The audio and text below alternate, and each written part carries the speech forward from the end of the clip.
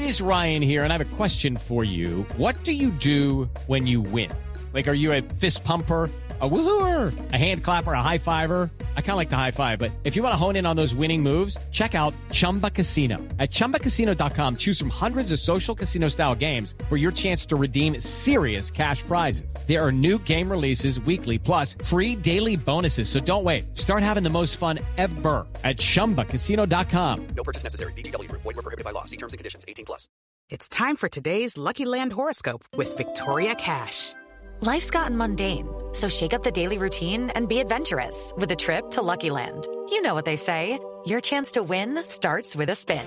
So go to LuckyLandSlots.com to play over 100 social casino-style games for free for your chance to redeem some serious prizes. Get lucky today at LuckyLandSlots.com. Available to players in the U.S., excluding Washington and Michigan. No purchase necessary. VGW Group. Void where prohibited by law. 18+. Terms and conditions apply. It is Ryan here, and I have a question for you. What do you do when you win? Like, are you a fist pumper, a woohooer, a hand clapper, a high fiver? I kind of like the high five, but if you want to hone in on those winning moves, check out Chumba Casino. At ChumbaCasino.com, choose from hundreds of social casino-style games for your chance to redeem serious cash prizes. There are new game releases weekly, plus free daily bonuses. So don't wait. Start having the most fun ever at ChumbaCasino.com. No purchase necessary. VGW Group. Void where prohibited by law. See terms and conditions. 18+.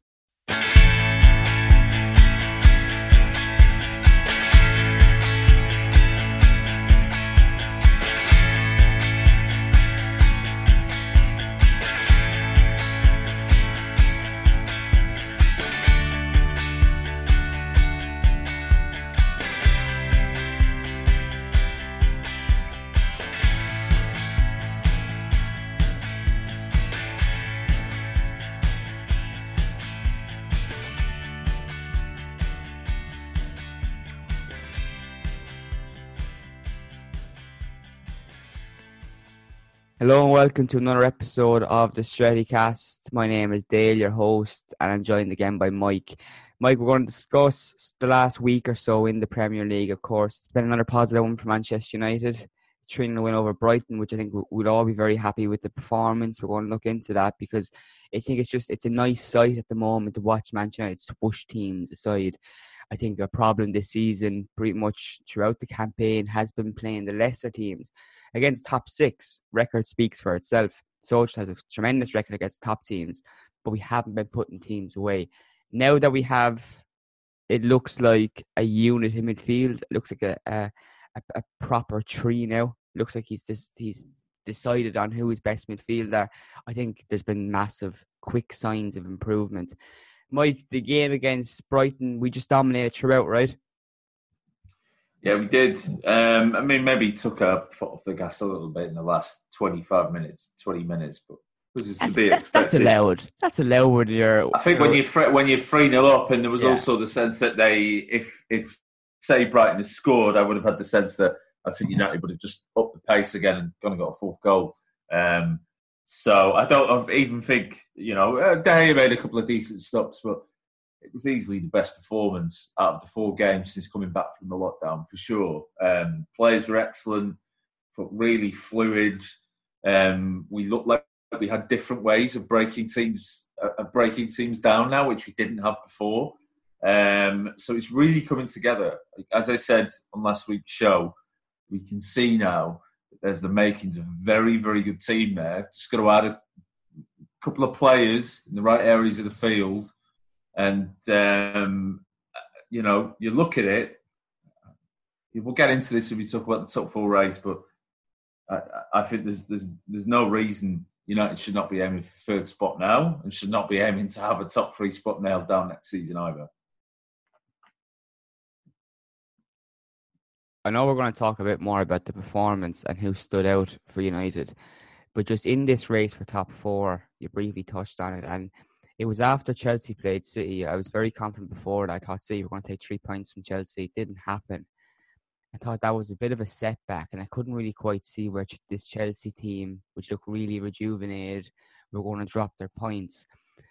West Ham were brilliant. The full credit to David Moyes. They kept going. They had a goal disallowed at the very start. maybe controversial. And I think it was the right decision, though. I thought the West Ham player lying on the ground was obstructing play for the goalkeeper. Misfortunate, I think, with the position in which it happened, but I think the goal was right to be disallowed. But the race in top four, you see Leicester dropping points too, and all of a sudden it's so open up. It's like you mentioned third place. It's not just third place isn't a minor hope for Manchester United. It's a real possibility if they can keep this form up. And the next test is huge. I know talking about Bournemouth struggling at the moment in the relegation zone, but the next test is massive in a mental aspect for Manchester United. They're doing so well now, they're coasting. Can they keep it up? Can they get to the finish line and get that third place, fourth place spot? It's massive. I think this run-in, you're looking at, I believe, before we started recording, it's very much in favour of Manchester United. Yes, there's still some tricky games in there. You would look at, obviously Bournemouth presents their own problems because they're wanting to stay in the league. I think Southampton is another one that could be tricky. And Palace away as well. But these are all games we should be winning.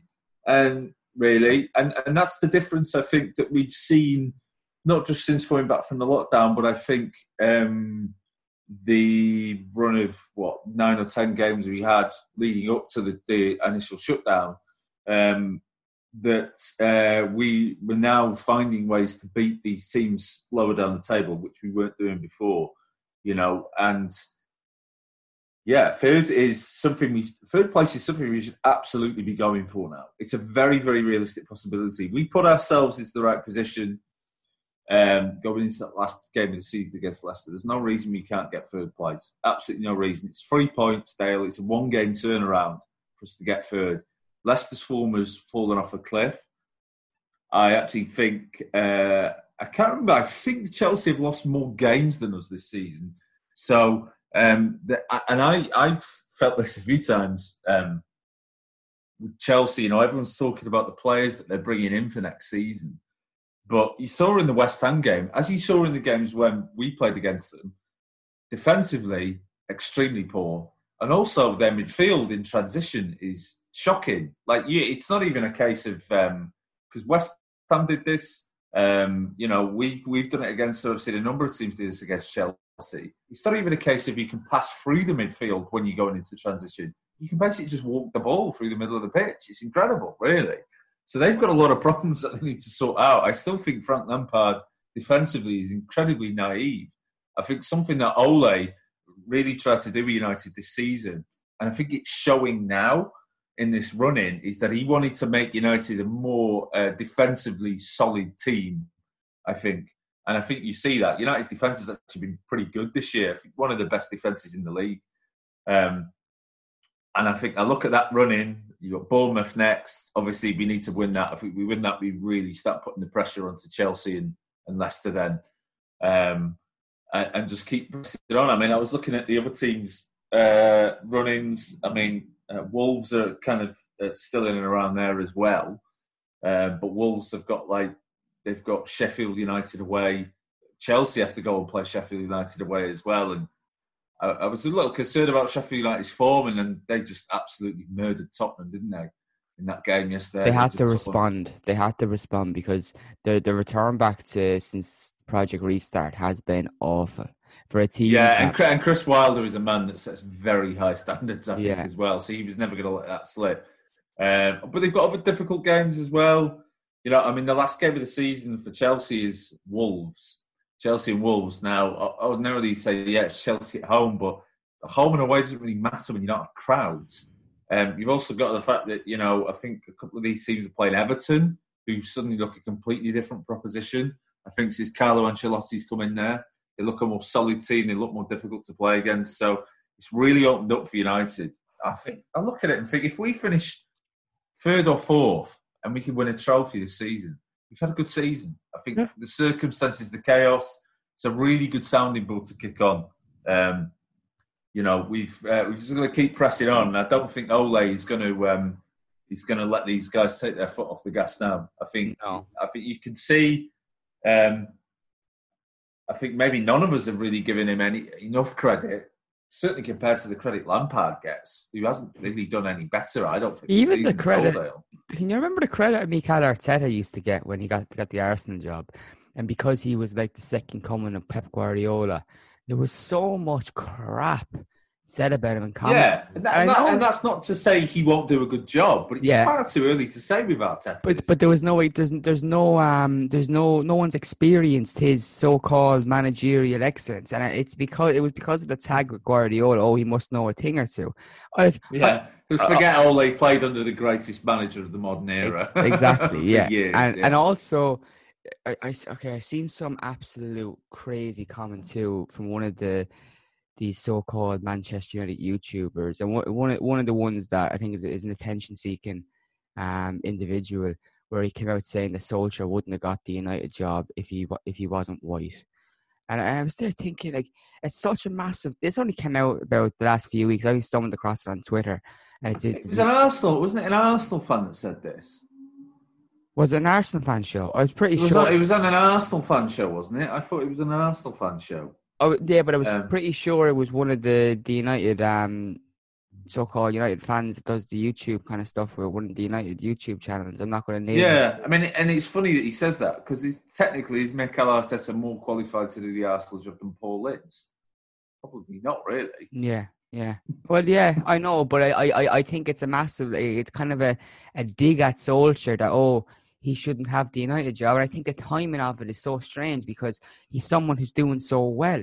And I also think as well... Not a word about Frank Lampard, by the way, getting the Chelsea job. Yeah, exactly. Is that not a more of a better... is that not a better one because he had one season in the Championship, they didn't get promoted. Whereas I know Solskjaer didn't do too much as manager, but he had a few years managing United's academy teams. He went to Molde and won the first Norwegian league title in 100 years. You know, he'd done things. His CV was building. But don't get me wrong. I was one of the people who didn't think Solskjaer should be the United manager. But he was. United fans thought that. But there's no one that can. He's earned the chance. Yeah. Is what he's saying. He's earned the time now for him to go and say, "Give me the players that I want to go and get, and then I'll build this team." And you can see he's already started doing that. You know, where do you stand? Just what we touched on. I know it's not United related, but where do you stand with this whole kind of Rooney Rule thing they have in America in terms that if there's a vacant job, you have to interview X amount of different ethnic backgrounds. You know, you interview a black person for a job, an Asian person for a job, a woman for a job, and so on. How, in theory, that's fantastic. In theory, that is great. How can you implement that seriously when if you have a vacant job and maybe a black person doesn't go for it? Or maybe two people of different backgrounds do go for it and maybe the white guy has a slightly better CV or the black guy has a slightly better CV. For me, I don't think it should come down to someone's skin colour. I think... No, you shouldn't, but the whole point of it is, the point that rule was brought in is that it was a way to... because... Listen, when you don't have these rules in, essentially the system will just overlook black coaches. So and eventually what happens is black players and black people who you want to encourage to go into coaching because they've got really a lot to offer aren't going in because they think, well, what's the point?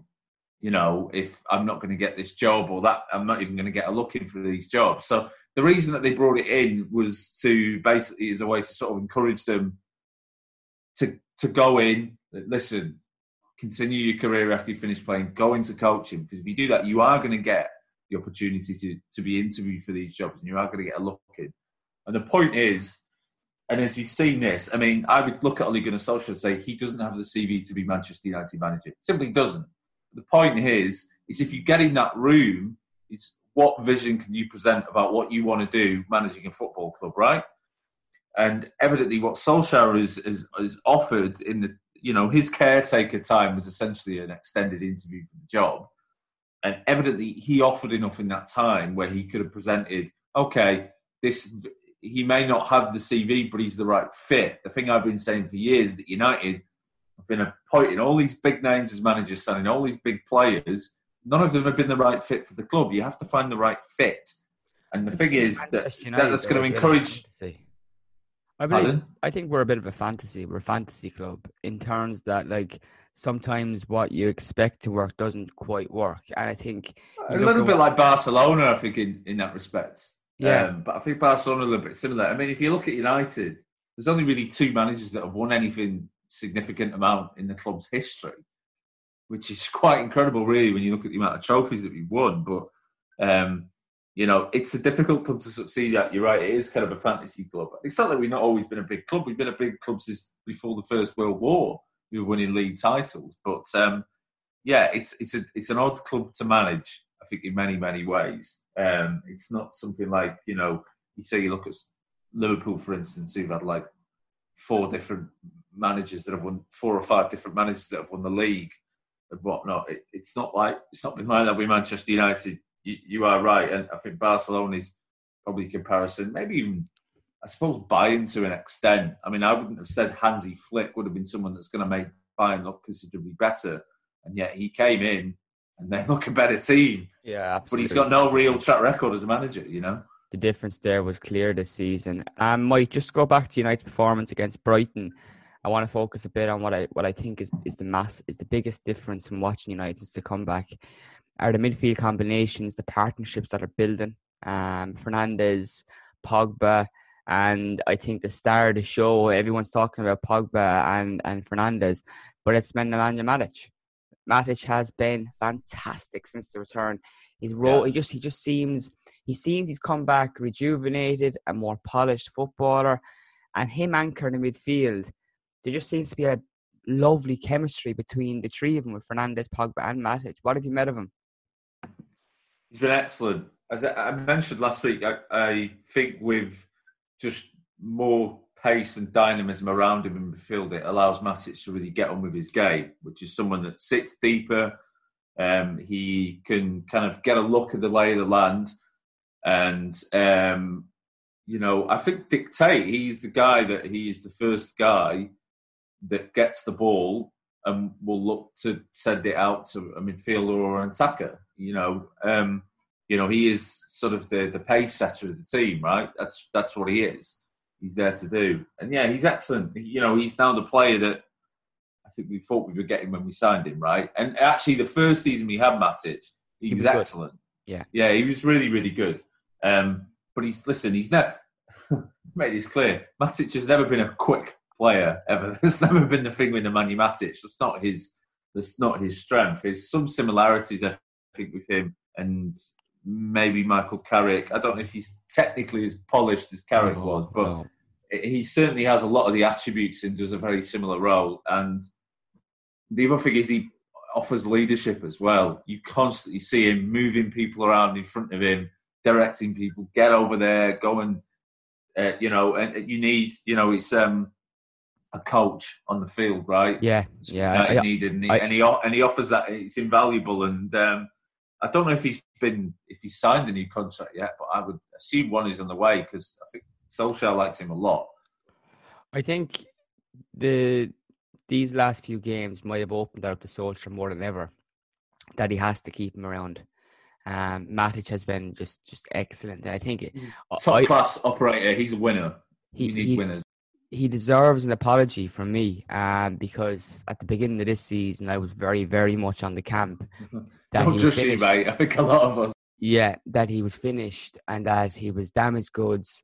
But I'm still going to say, going into this transfer window this summer, I believe we need a younger player in that position and to start signing them now, because the problem I've noticed with United in the last few years has been midfield. We're finally have a better, much improved midfield. We're winning games at ease like we should be winning games. And then I think back to the last few years when we weren't. Remember when we had Schweinsteiger, a washed-up Schweinsteiger, Schneiderlin in midfield? That's a joke. I know, in theory, we can't lie. In theory, the season before that started, a lot of people were excited about the prospect of the players coming in. We didn't really think straight that Pep Guardiola was getting rid of Schweinsteiger with a very good reason behind it all. Schneiderlin, I thought he was good at Southampton. He was. Yeah, but was But it more... he's not been good.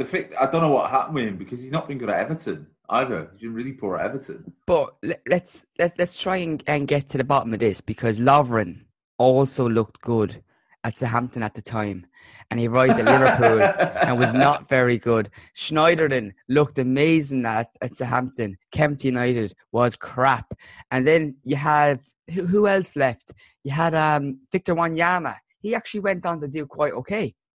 So his issues have been injuries that have I think he was the gelling part of that Southampton team, because we got done. Him, and I think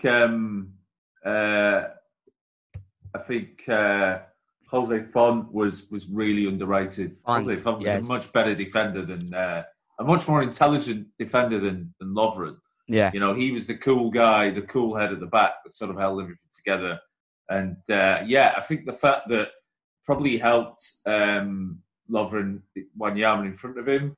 You also have someone like Pochettino, who brilliant coach, able to cover, was able to construct things to maybe cover around people's weaknesses. I just wonder with Lovren as well. He went to Liverpool at probably not a great time, and I wonder whether that just destroyed his confidence. Because I remember watching him in the World Cup for Croatia, and he was really good. So I don't know what happened with him. It's just one of those moves that didn't work out. Who knows? Although that's reminded me we need to buy a centre-half, don't we, this? I think when the summer comes around, for sure. But, you are correct. We bought a lot of duds, a lot of duds in the last few years in that midfield. I liked Ander Herrera, but if you would have said, would Ander Herrera get in the first 11 now? No. But can I say one thing about Ander Herrera? Keeping on to him. Okay, he was good and all that. He had his strengths in games, and especially in big games like we're talking about for the remainder of the season. But the thing about Ander Herrera is he wasn't making this United midfield better. No, he wasn't. No, and he's not really playing a lot for PSG either. Yeah, and that speaks for itself. Look at midfield now. We got him out, got better players in. But just before we move on, so another aspect of this game, I had to search to make sure I was okay. I wouldn't get done for libel laws. But we were mentioning Dejan Lovren. I just vaguely remembered a tweet during this pandemic in which he kind of showed up as a bit of a coronavirus conspiracy theorist. Oh God! Yeah, he shared on his Instagram just when the pandemic and lockdown kind of began. He goes, "We will not be censored. We will not be silenced. We will not be stopped." And basically saying like he's going to avoid the kind of lockdown at all costs. This is where I'm at a line with footballers and social media where some players should not actually have access to their own accounts. They should leave it to the social media companies or agencies. And then the other side of it is I hate the agencies. I want to hear what the players actually think. But for someone like Lovren, stay away from the keyboard, man. Yeah. I remember him. I remember him before the World Cup final, basically insisting that he was one of the best defenders in the world, and then promptly watching him getting absolutely rinsed by France in the second half of that final, especially Kylian Mbappe just turning him over and over and over and over again. I'm like, best defender in the world? What a bollocks. So, not even the best. He's not even the third best defender at his club. Yeah. Although this season, I'm speaking to Philip fans, and they have been saying Lovren has been performing slightly better this season. But would you say he's better than? But he's not better than. Well, he's obviously. Let's forget Van Dijk. He's not even better than Matip. I don't think he's better than Gomez. Although Gomez had a bit of a nightmare yesterday. Yeah, he did have a nightmare, but I think he might have been drunk though. Yeah, Jamie Carragher touched on this, that Liverpool actually haven't lost a game or so with him in the starting lineup. Obviously, last night was the first time, and I think they can be excused for it. Although I enjoyed watching the so-called reigning champions losing 4-0 to City, like literally just after winning the title. Andy Robinson was absolutely hammered. He was still drinking on that day yesterday. I'm convinced of it. He was all over the place. But just what we come to do today was probably preview the game against Bournemouth, because I want to focus on the next few games. They're so big to Manchester United, and looking at, we're going to go through all Saturday and Sunday and Monday's games, and again, there's some big ones that kind of have interest to United. So the first one's Norwich and Brighton. That's a relegation contender match. Leicester and Palace. Can you see Leicester slipping up again after their midweek hangover? Yes, I can. Palace, I almost feel when you're a bit up and down as well, Palace just are not a team you want to play, because they're a difficult team to beat, right? And they are a tough team to beat, Palace, And like I said at the beginning of the podcast, Dale, Leicester's form has just fallen off a cliff. Like, the players don't seem to look interested from what I've seen. Why? You're I don't know. They've got. This is what I mean, and there's a very good chance that they're going to fall out of the top four completely if they carry on like this. And Brendan Rodgers has been found out in post-match interviews. I think he's a decent coach, actually, Brendan Rodgers, but I think he's been saying that he's not been happy about the fact he's been having to fire rockets up the players at half time. And obviously Jamie Vardy's goals have dried up. I'm not sure how much that's Vardy's fault. If he's not getting any service, he can't score any goals, right? Yeah. If you get Vardy service, he scores goals, and that's down to coaching, you know. But it's clearly you look at all of Leicester's really star performers earlier in the season, people like Tielemans, and we were talking about Didi as a possible United player since lockdown. He's been shocking, Dale, absolutely shocking since they've come back. I heard he was drinking with the Liverpool crowd, so I don't want to sign him in the summer. Oh God, right? Well, no, taking the piss. It's weird because he's not going to be getting a move there anytime soon, is he? Next up is United and Bournemouth, 3:00 on Saturday. I assume you're going for a win. You think we're going to continue steamrolling our opponents. It'll be about 4-0 this, Dale. Yeah. I feel kind of sorry for Bournemouth. I just think what's happened there is that Eddie Howe's been there for 7 or 8 years now, or something like that. And sometimes when a manager's been at a club for a certain amount of time, it just, it stops working. That's not to say Eddie Howe's not a good coach. I think he's a brilliant manager, Eddie Howe. I'm a huge fan. I never understood. I could never understand when Arsenal appointed Arteta. I was like, I would have, even go back. I like Unai Emery as a manager, but I always thought that Eddie Howe was going to get a shot at that job. I was a bit surprised. I think when Unai Emery got the sack, Eddie Howe was going through that really rough stage with Bournemouth at the start of the season. And I think a lot of people kind of thought twice about it. But I was on a different podcast this week talking about Eddie Howe. And I was thinking in the future, when I hope even if Bournemouth get relegated, this isn't the end of his managerial career in top flight, because we all know he's a good coach. He's actually a quite likeable guy as well. And you'd like to see him much better than some of the other coaches I can see in the Premier League. Absolutely. Who've got bigger jobs. But I'd like to see him get the Everton job after Carlo Ancelotti. Yeah, I think so. It'd be a really good fit there. I look at the job he's done at Bournemouth and I think, could anyone else have done that job that he's done there? I don't think so. But look closely at some of the Bournemouth players this summer if they do go down, because I think the club are going to witness quite a detrimental knock-on effect of being relegated. They're not going to be able to afford the wages of some of their main players. And David Brooks, the right winger, he missed most of the season, the Welsh kid. We were very, very closely linked with him, and there was talks of 70 million before the season began of how much it cost. No, it's crazy money. But I think with United looking at a right winger this summer, whatever happens with Jadon Sancho, I think that's a player, if they go down, they're definitely going to be sniffing and wondering how much is he going to cost now in this COVID-19, especially market.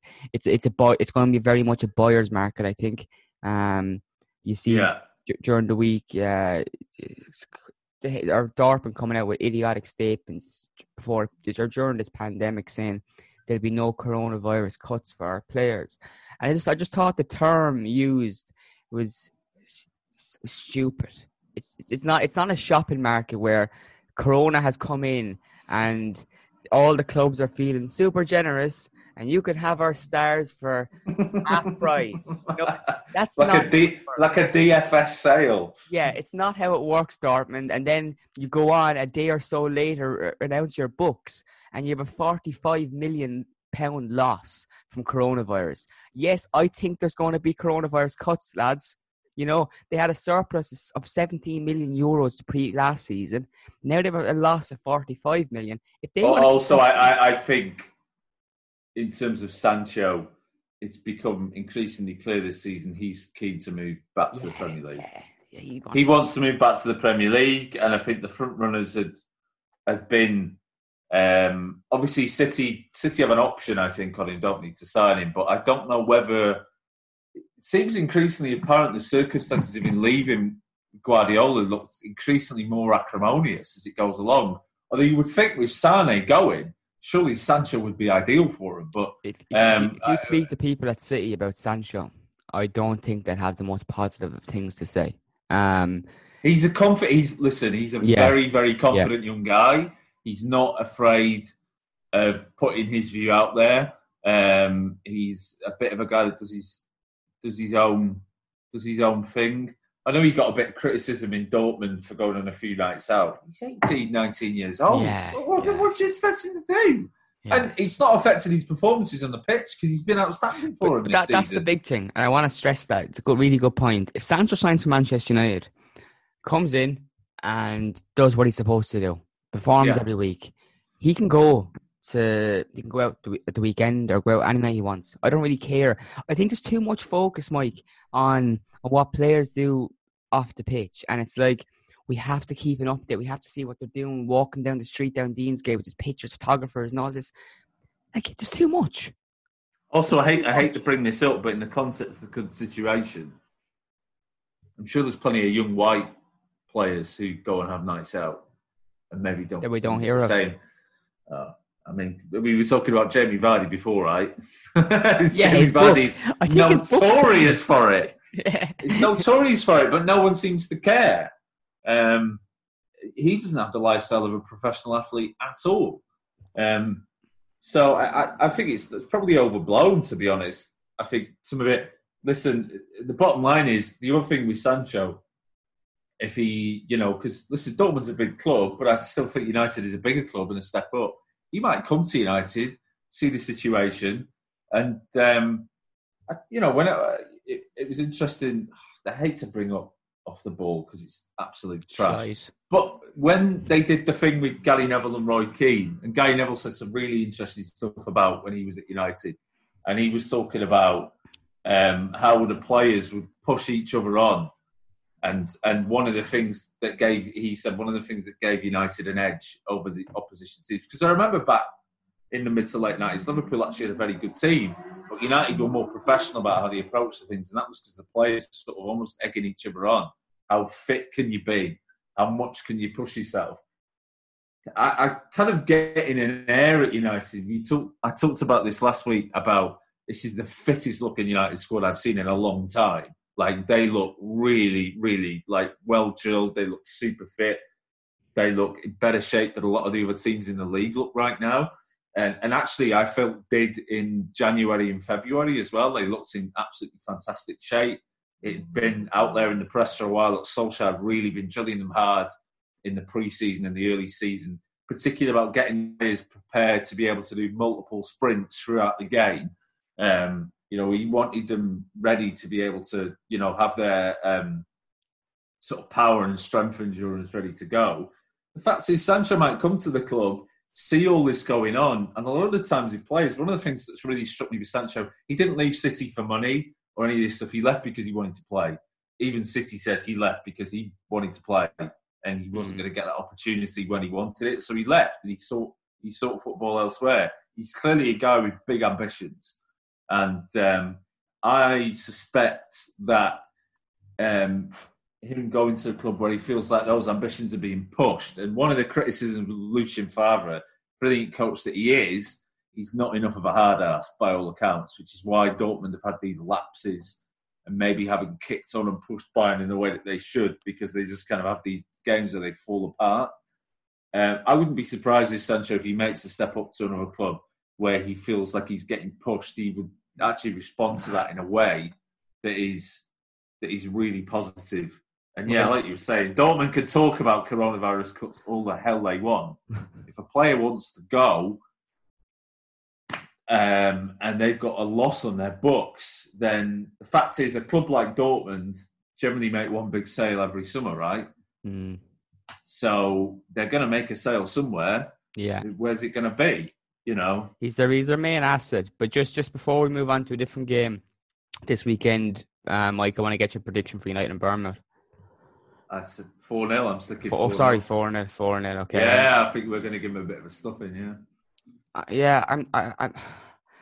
I think probably around the same, to be honest. Bournemouth's form again speaks volumes, but I just think what's interesting about this game, I think Bournemouth's form goes out the window. I'm just very interested to see how United go in from a mental aspect of going on this run. And as we've seen with Chelsea against West Ham, they were doing so well, and then boom, just drop of the heads, and West Ham were able to take advantage of it. The next game is obviously a really big one concerning us too, Wolves and Arsenal. Can Arsenal take points from Wolves? No. No, you don't think so at all? Wolves are a better team than Arsenal. Yeah. Simple as that. They're a better team. I don't. No. Isn't it fantastic how I just asked you, can Arsenal take points from Wolves? You know, you think about it. Yeah, and I just, without even hesitating, just went, no, absolutely not. No. Wolves are an excellent team with for me, one of the best managers in the Premier League as well, in Nuno, who I think is outstanding. But just look at the midfields, Dale. You match up Wolves' midfield against Arsenal's midfield. And then you also look at the Arsenal defence against Raúl Jiménez. No chance. I want to bring it a step closer to I know it's slightly off topic, but Wolves keeping on with their squad and what you're saying about them. I think they're a great side. I'm not surprised they're up there in the top 6 competing. No, absolutely not. No. The question is, I suppose, if not that any Wolves fans listen, but if there are any Wolves fans listening, the question for you is how long you can keep this squad together, how long you can keep the manager. But what I was going to say, we're talking about nearly comparing the Wolves team to the Arsenal team. We agree that the Wolves team is superior. Let's go a little step further to a team that are in the Champions League final last year. Spurs, who are below Wolves in the table. Comparing their two teams, I'm going to stick my neck out and say Wolves are probably edge it with all-round team balance and quality. They have Definitely. it in a number of departments. Especially the midfield. Again, Wolves' midfield is absolutely terrific. I mean, they got good defence as well. I'm a big fan of Cody, the captain, back. He's a really good player. The guy who've got a fullback, is it Doherty? Matt Doherty. He's unbelievable, man. The guy's amazing. But you look at the midfield, man, you've got people like Moutinho, who I think was just such a brilliant signing. I think he cost like £5 million. Yeah. He's such a classy operator in midfield. I think Neves, he's actually, he's not scoring maybe as many goals he was in the first season, but I think his all-round game as a midfielder, he runs a match, has developed so much. I think he's a phenomenal player, Ruben Neves. Is he a player you could potentially bring in, and you talk about momentum of a game and running of a match? You also spoke about Matic in a similar capacity. Yes. Is Neves a player you'd like to see at Manchester United? Oh God, yeah. I think he'd get into almost any team in the league. Maybe not Liverpool, but I look at City. I mean, you get City's team. But can I say one thing controversial about Liverpool in the field? Okay, they've won the league at a canter. They've been the best team in the league. Yeah, I'm saying otherwise, but. And I said the same thing about the midfield last year. I looked at the midfield, and it's a team of it's a bunch of grafters. There's none of the midfield you say you look at the Real Madrid midfield, the won Champions League, the Luka Modric, Toni Kroos, technically amazing players who you have on your wall. You look up to and you dream about. Yeah, I really don't think, apart from any deluded young Liverpool fan, that there's anyone else out there with wallpapers of Jordan Henderson on their phone. I know he's had a good season, but I think you can appreciate what I'm trying to say in terms of the type of profile midfielders they have. They're grafters. They're not necessarily silky, the most easy to watch, flamboyant midfielders, you know? Yeah, he had a little bit. There was a little bit of that. I know they had good. Yeah, it is. It's a strong midfield. Yes, it's a powerful midfield. It reminds me a little bit of the midfield, the Mourinho's first Chelsea team. I mean, I know Lampard scored a lot of goals, but I wouldn't have said that they were a silky midfield. They were a strong midfield. You know, Lampard, Essien, Makelele. What they did was they did doing the basics right. But I mean, I wouldn't say any of Liverpool's midfielders are anywhere near as good as like Kevin De Bruyne. Christ, no, not even close. Or Bruno Fernandes. No, or even Pogba when Pogba's on, like he has been in the last couple of games. I think when Pogba is on, there was that. Was it that pass he played last week? I didn't even see that pass. Was it the one for the? Was it for the Maguire goal where he put in that ball? Yeah. I didn't even see that pass. Did you see that pass? No, it came out of I don't know nowhere. how he saw it. Like, yeah. So no, they haven't got anyone like that. No, and I was a little bit surprised. Obviously, they were linked with Timo Werner, and I thought, is Werner what they needed? I thought maybe more of what they needed was that extra little bit of something in midfield. But then again, they had that with Coutinho, and they got rid of him, and they were a better team for getting rid of him. So who am I? I'm not going to argue. What was the guy that they signed from the Bundesliga in January that he was the next big thing? And is it Keita? Oh no, the Minamino, the Japanese player. And I'm sorry, this guy came in, right, and I was seeing all these clips on social media how he was the second coming of nearly Lionel Messi, and he's come in and he's done nothing. No, it's that's more of an indictment. That's more of an indictment of people hyping him up on the internet than it is a player. Yeah. Or the same with Keita. I have no question. Yeah, I mean, I think Keita's had issues with injuries, hasn't he? Which has been a problem for him. Because I saw Keita at Leipzig, and he looked like one hell of a player. I think with the Minamino, he wasn't signed for this season. He was signed for next season and beyond. They should have probably kept him on loan there for the remainder of the season. I think so as well. But then again, I remember when we signed Vidic and Evra, when they came in, they looked like they were all over the place. Yeah, that's a good point. Probably that maybe, you know, and you would have looked at that and said, oh, maybe we should have signed them in the summer. But I think maybe the way that Klopp was looking at it is if we can get him in now and we can start bedding him into the team now, he'll hit the ground running pre-season and he'll be ready to go for the season after. I think that's maybe the way that was looked at. I could get the logic of both arguments of bringing him in, but I try not to pay attention to the way people on the internet hype up players when they're brought in. Like, just let it settle down first. There's three more games I want you to predict before we wrap it up. Concern United this weekend. The late kickoff on Saturday sees Watford travel to Chelsea. Chelsea, obviously, they didn't expect to drop 3 points against West Ham. No. What's going to happen here? Watford are basically just hovering above relegation. They need points. I don't think I know you're talking about teams in bad form, but I really don't think it's a good time for Man United playing Bournemouth. I know we're in good form. I'm talking about from Bournemouth's perspective, and I'm also talking about Watford when Chelsea go and play them, because they need points. Yeah, yes. I really don't. I can't give you a prediction on this game, Dale, because for Chelsea, I know they're fourth, but they've been quite inconsistent this season. They've dropped points in games. You think, how have they dropped points in those games? Even at the so it's not inconceivable that Watford could go and win that game. It's really not inconceivable at all. So I really don't know how it's going to go, and I wonder whether Watford's physicality is going to pose a real problem for Chelsea as well. It's also played at 8 o'clock, and our game is on at 3 o'clock. So Chelsea will know going into the game. We need to put. Chelsea's. We could beat Bournemouth, and that would put us in fourth place going into that game. I do wonder. Like, I think Chelsea got some really exciting young players, but they've been extraordinarily naive in games this season. I think was it so you could see it in that first leg of that Champions League knockout against Bayern. Bayern just took them apart, Dale. I mean, they would absolutely rinse them. And I just wonder whether Pearson's kind of going to relish really going into this game thinking, yeah, we could set up in a way to sort of really take these guys apart on the counter. Because that's the one thing I would say about Chelsea is they're quite easy to play against. You know, who shows... Everyone was telling me how good Antonio Rudiger was. Who shows Andrei Yarmolenko inside? How stupid are you? I know, there's been a few incidents since Project Reach there. I'm scratching my head. The next game kind of concerns United. It's Burnley and Sheffield United. I think Sheffield United, as we kind of said, have kind of fallen off the gas.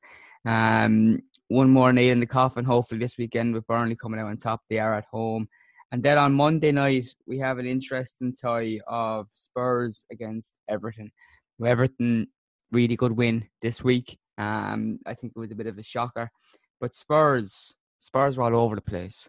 I'm going to ask, I know we spoke about Jose Mourinho when we had the Last Word of Spurs guest on a few weeks ago. And we spoke in depth about it. But results are not picking up. I'm hearing that his feud with Tanguy Dembele is getting even more toxic off the record, of course. But that will probably start hitting the media in the next few weeks. I'm looking forward to it. And Everton, of course, after the win, they'll be wanting to cause an upset. How do you see that one going, Spurs and Everton? I think Everton are going to win that one, Dale. Yeah. Everton look like, Everton doing what Everton doing, which is fine form just in time to win the Everton Cup at the end of the season by finishing 7th. But no, I look at Carlo's gone in there. I mean, I know you are as well. I'm a big fan of Carlo Ancelotti. I think he's a brilliant manager. It just seems like a really nice guy as well. He's someone that players love to play for, and I actually think he's almost underrated as a coach. But I think by and large, I know things didn't work out in the end at Bayern. But I think by and large, he makes players better. And I know obviously things went a bit wrong at Napoli, but I don't think the things at Napoli wasn't his fault at all. There was a lot going on at the club. Yeah. And I actually think Carlo should have been back to sort of revamp that squad in the way that he saw fit. But I think he's a brilliant manager. One of the things that I've noticed, the big difference of Everton since he's come in, defensively, so much better. Can I ask a question so much better, and I think I watched them against Spurs' defence is a mess. And you look at like Richarlison, for instance. Richarlison could absolutely just run riot on that defence, Dale. And one of the other things I've noticed with Everton is sort of the rehabilitation of Tom Davies into the midfield. I remember seeing him breaking through under Koeman, and he looked like a really, really good player, and then just never got a look in under Marco Silva or Sam Allardyce. But he's a bit of a Jesse Lingard in that team because a little bit. I think I'm not saying that in a negative way. I'm saying it in a positive way because Lingard, as much people can criticise him, he has a role to play in big games. He tracks, he works hard, he chases the ball down, he presses. Yeah, he's more of a traditional midfielder, isn't he? I think Davis, but No, definitely, I think so. And the other one I forgot to say, Calvert-Lewin, who I think is really good anyway. But man, I mean, he's really like you can see Ancelotti's seen him, and it's weird because he wasn't all the prospects that came through that particular group. So Calvert-Lewin, Tom Davies, Ademola Lookman, the young kids, Holgate they have in defence as well. So Calvert-Lewin was the one sort of looked upon least likely to really make it. And he's probably the one, if he has a good season next year, he's probably on the verge of a big move, I think. I think if he has a strong campaign... he's a brilliant player. He's a strong, power, he's a really smart centre-forward. He's he's a target man, but he's a really clever target man. He knows how to move, to work the other players around him. I think him and Richarlison have a really great understanding between each other. And the way he set it up as well, he's also got Sigurdsson playing as a number 10, which is his best position. But he's managed to frame the team around Sigurdsson to get the best out of Sigurdsson, which nobody else had really done. And I think they could. I could see them sticking to a 3-pass Sutton Dale. This could be a bad game for Spurs. especially after seeing what I saw against Sheffield United. Upon reflecting on everything, I've just come to the conclusion that I really think that Arsenal missed a trick in not appointing Carlo Ancelotti. I think he would have been the perfect manager for them. And I thought we missed the trick not appointing him several years ago, Dale. Like, it's crazy. From the transition from Ferguson, he would have been perfect, maybe. He's brilliant. Yeah, he's just outstanding. One of the best managers of his generation. I think one of the things that I've always liked about Ancelotti is his adaptability. He doesn't go in, and this is a thing that's sort of unique to Italian coaches because of how Italian coaches are taught at Coverciano, the coaching school. You can't. Italian coaches are known for not just having, I have to play this way. People like Sarri are kind of like outliers. Generally, as an Italian coach, you have to be adaptable and fit things around you. That's why I'm amazed nobody's snapped up Allegri yet, because I think he could succeed. He's a master tactician, I think, in games. Yeah, and Ancelotti is as well. You watch the games he played against Liverpool when he was managing Napoli. I think twice he played against them in Naples, and twice he got the better of them. And you knew how to play them perfectly. He's outstanding. Great coup for Everton to get him. And man, do you think if they back him in the transfer market, I think you look at Arsenal and Spurs, and I think even Leicester City as well. I think they're going to be looking over their shoulders. I think about Everton possibly next season if Ancelotti's back the way that he should be in the transfer market, and I suspect he will be. It could be bad. It could be a bit of a bloodbath, that Spurs-Everton game, to be honest, Dale. Because I thought the Sheffield United one, they were 3-up. They were cancering Dale, Sheffield United. They were absolutely... They could have won 5 or 6, I think, if they really had it about them. But I think, it's... I mean, I could have told you it was going to go wrong at Spurs. I think... I feel like he was appointed purely to satiate Daniel Levy's ego. Seems to me. But in the long run, potentially crush it again in a few months' time. I think it's going to get toxic between Mourinho, really. But he'll be gone midway through next season, though. Yeah, I think so. He's gonna, and we should be picking the bones of that squad.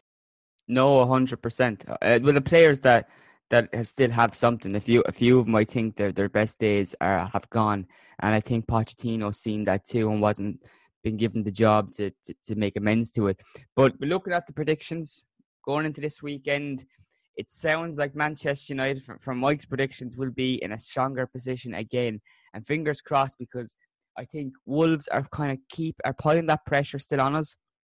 Chelsea and Leicester obviously putting the gas off, and I would not be surprised come at the end of the season it's Manchester United in third and Wolves in fourth. I think looking at the teams that are in form, it's so tight, very possible. It's so tight, man. And I think, and it was the same. I just think Wolves and United look better built to build that momentum going into the running. More solid teams. You could see that the two of them have more clear-cut starting 11s, whereas you look at Leicester, whose players are just looking disinterested, and I look at Chelsea, and there's still so many in certain areas in the squad, in the midfield and the defence. Yeah, I agree. I think they just look more solid, and Wolves have got a toughish run in. I think Sheffield United away, they've got Everton to play as well. And, Burnley's not going to be an easy game for them. But Wolves could beat... Wolves, a little bit like United, Wolves against top 6 teams are always really good. The problem was beating the teams lower down, but it seems Wolves are starting to get to grips this season with beating the teams lower down in the league. No, absolutely. And hopefully... this weekend, like I said, results go away and we get closer to that Champions League spot, and we can wrap up the signings that Solskjaer wants. So, Mike, until next week, stay safe. How can people follow you on social media? Yeah, so first and foremost, follow the Twitter account for this podcast. So, I believe, at MUFC Podcast? Is that what it comes out on as the Twitter handle? Or just search for the Stretty Cast. You'll find us on there. And then me, it's Mycroft _Holmes. There'll be another icons of Old Trafford on the way, sort of following in the class of '92 vein. It's going to be Paul Scholes this week. So just kind of beginning with recounting the story of his re-emergence from retirement, like out of nowhere at the Manchester Derby FA Cup game, which was, I remember that started, that news didn't start coming through till about an hour before kickoff, Dale. Yeah, the players, the teammates were like, what's going on here? What the fuck's he doing here? Yeah, so look, we'll have all this podcast will be available, of course, Apple Podcasts, Spotify, be on our Patreon too, and you can subscribe and become a member on Patreon at patreon.com/Stretty News. We leave it up to you how much you want to donate to help support the blog, the podcast, and YouTube channel. This will be going out. We'll have another podcast Monday and again next Thursday, and hopefully the positive vibes remain. See you again soon. Bye-bye. Sports Social Podcast Network. It is Ryan here, and I have a question for you. What do you do when you win? Like, are you a fist pumper, a woohooer, a hand clapper, a high fiver? I kind of like the high five, but if you want to hone in on those winning moves, check out Chumba Casino. At ChumbaCasino.com, choose from hundreds of social casino-style games for your chance to redeem serious cash prizes. There are new game releases weekly, plus free daily bonuses, so don't wait. Start having the most fun ever at ChumbaCasino.com. No purchase necessary. VGW Group. Void where prohibited by law. See terms and conditions. 18+.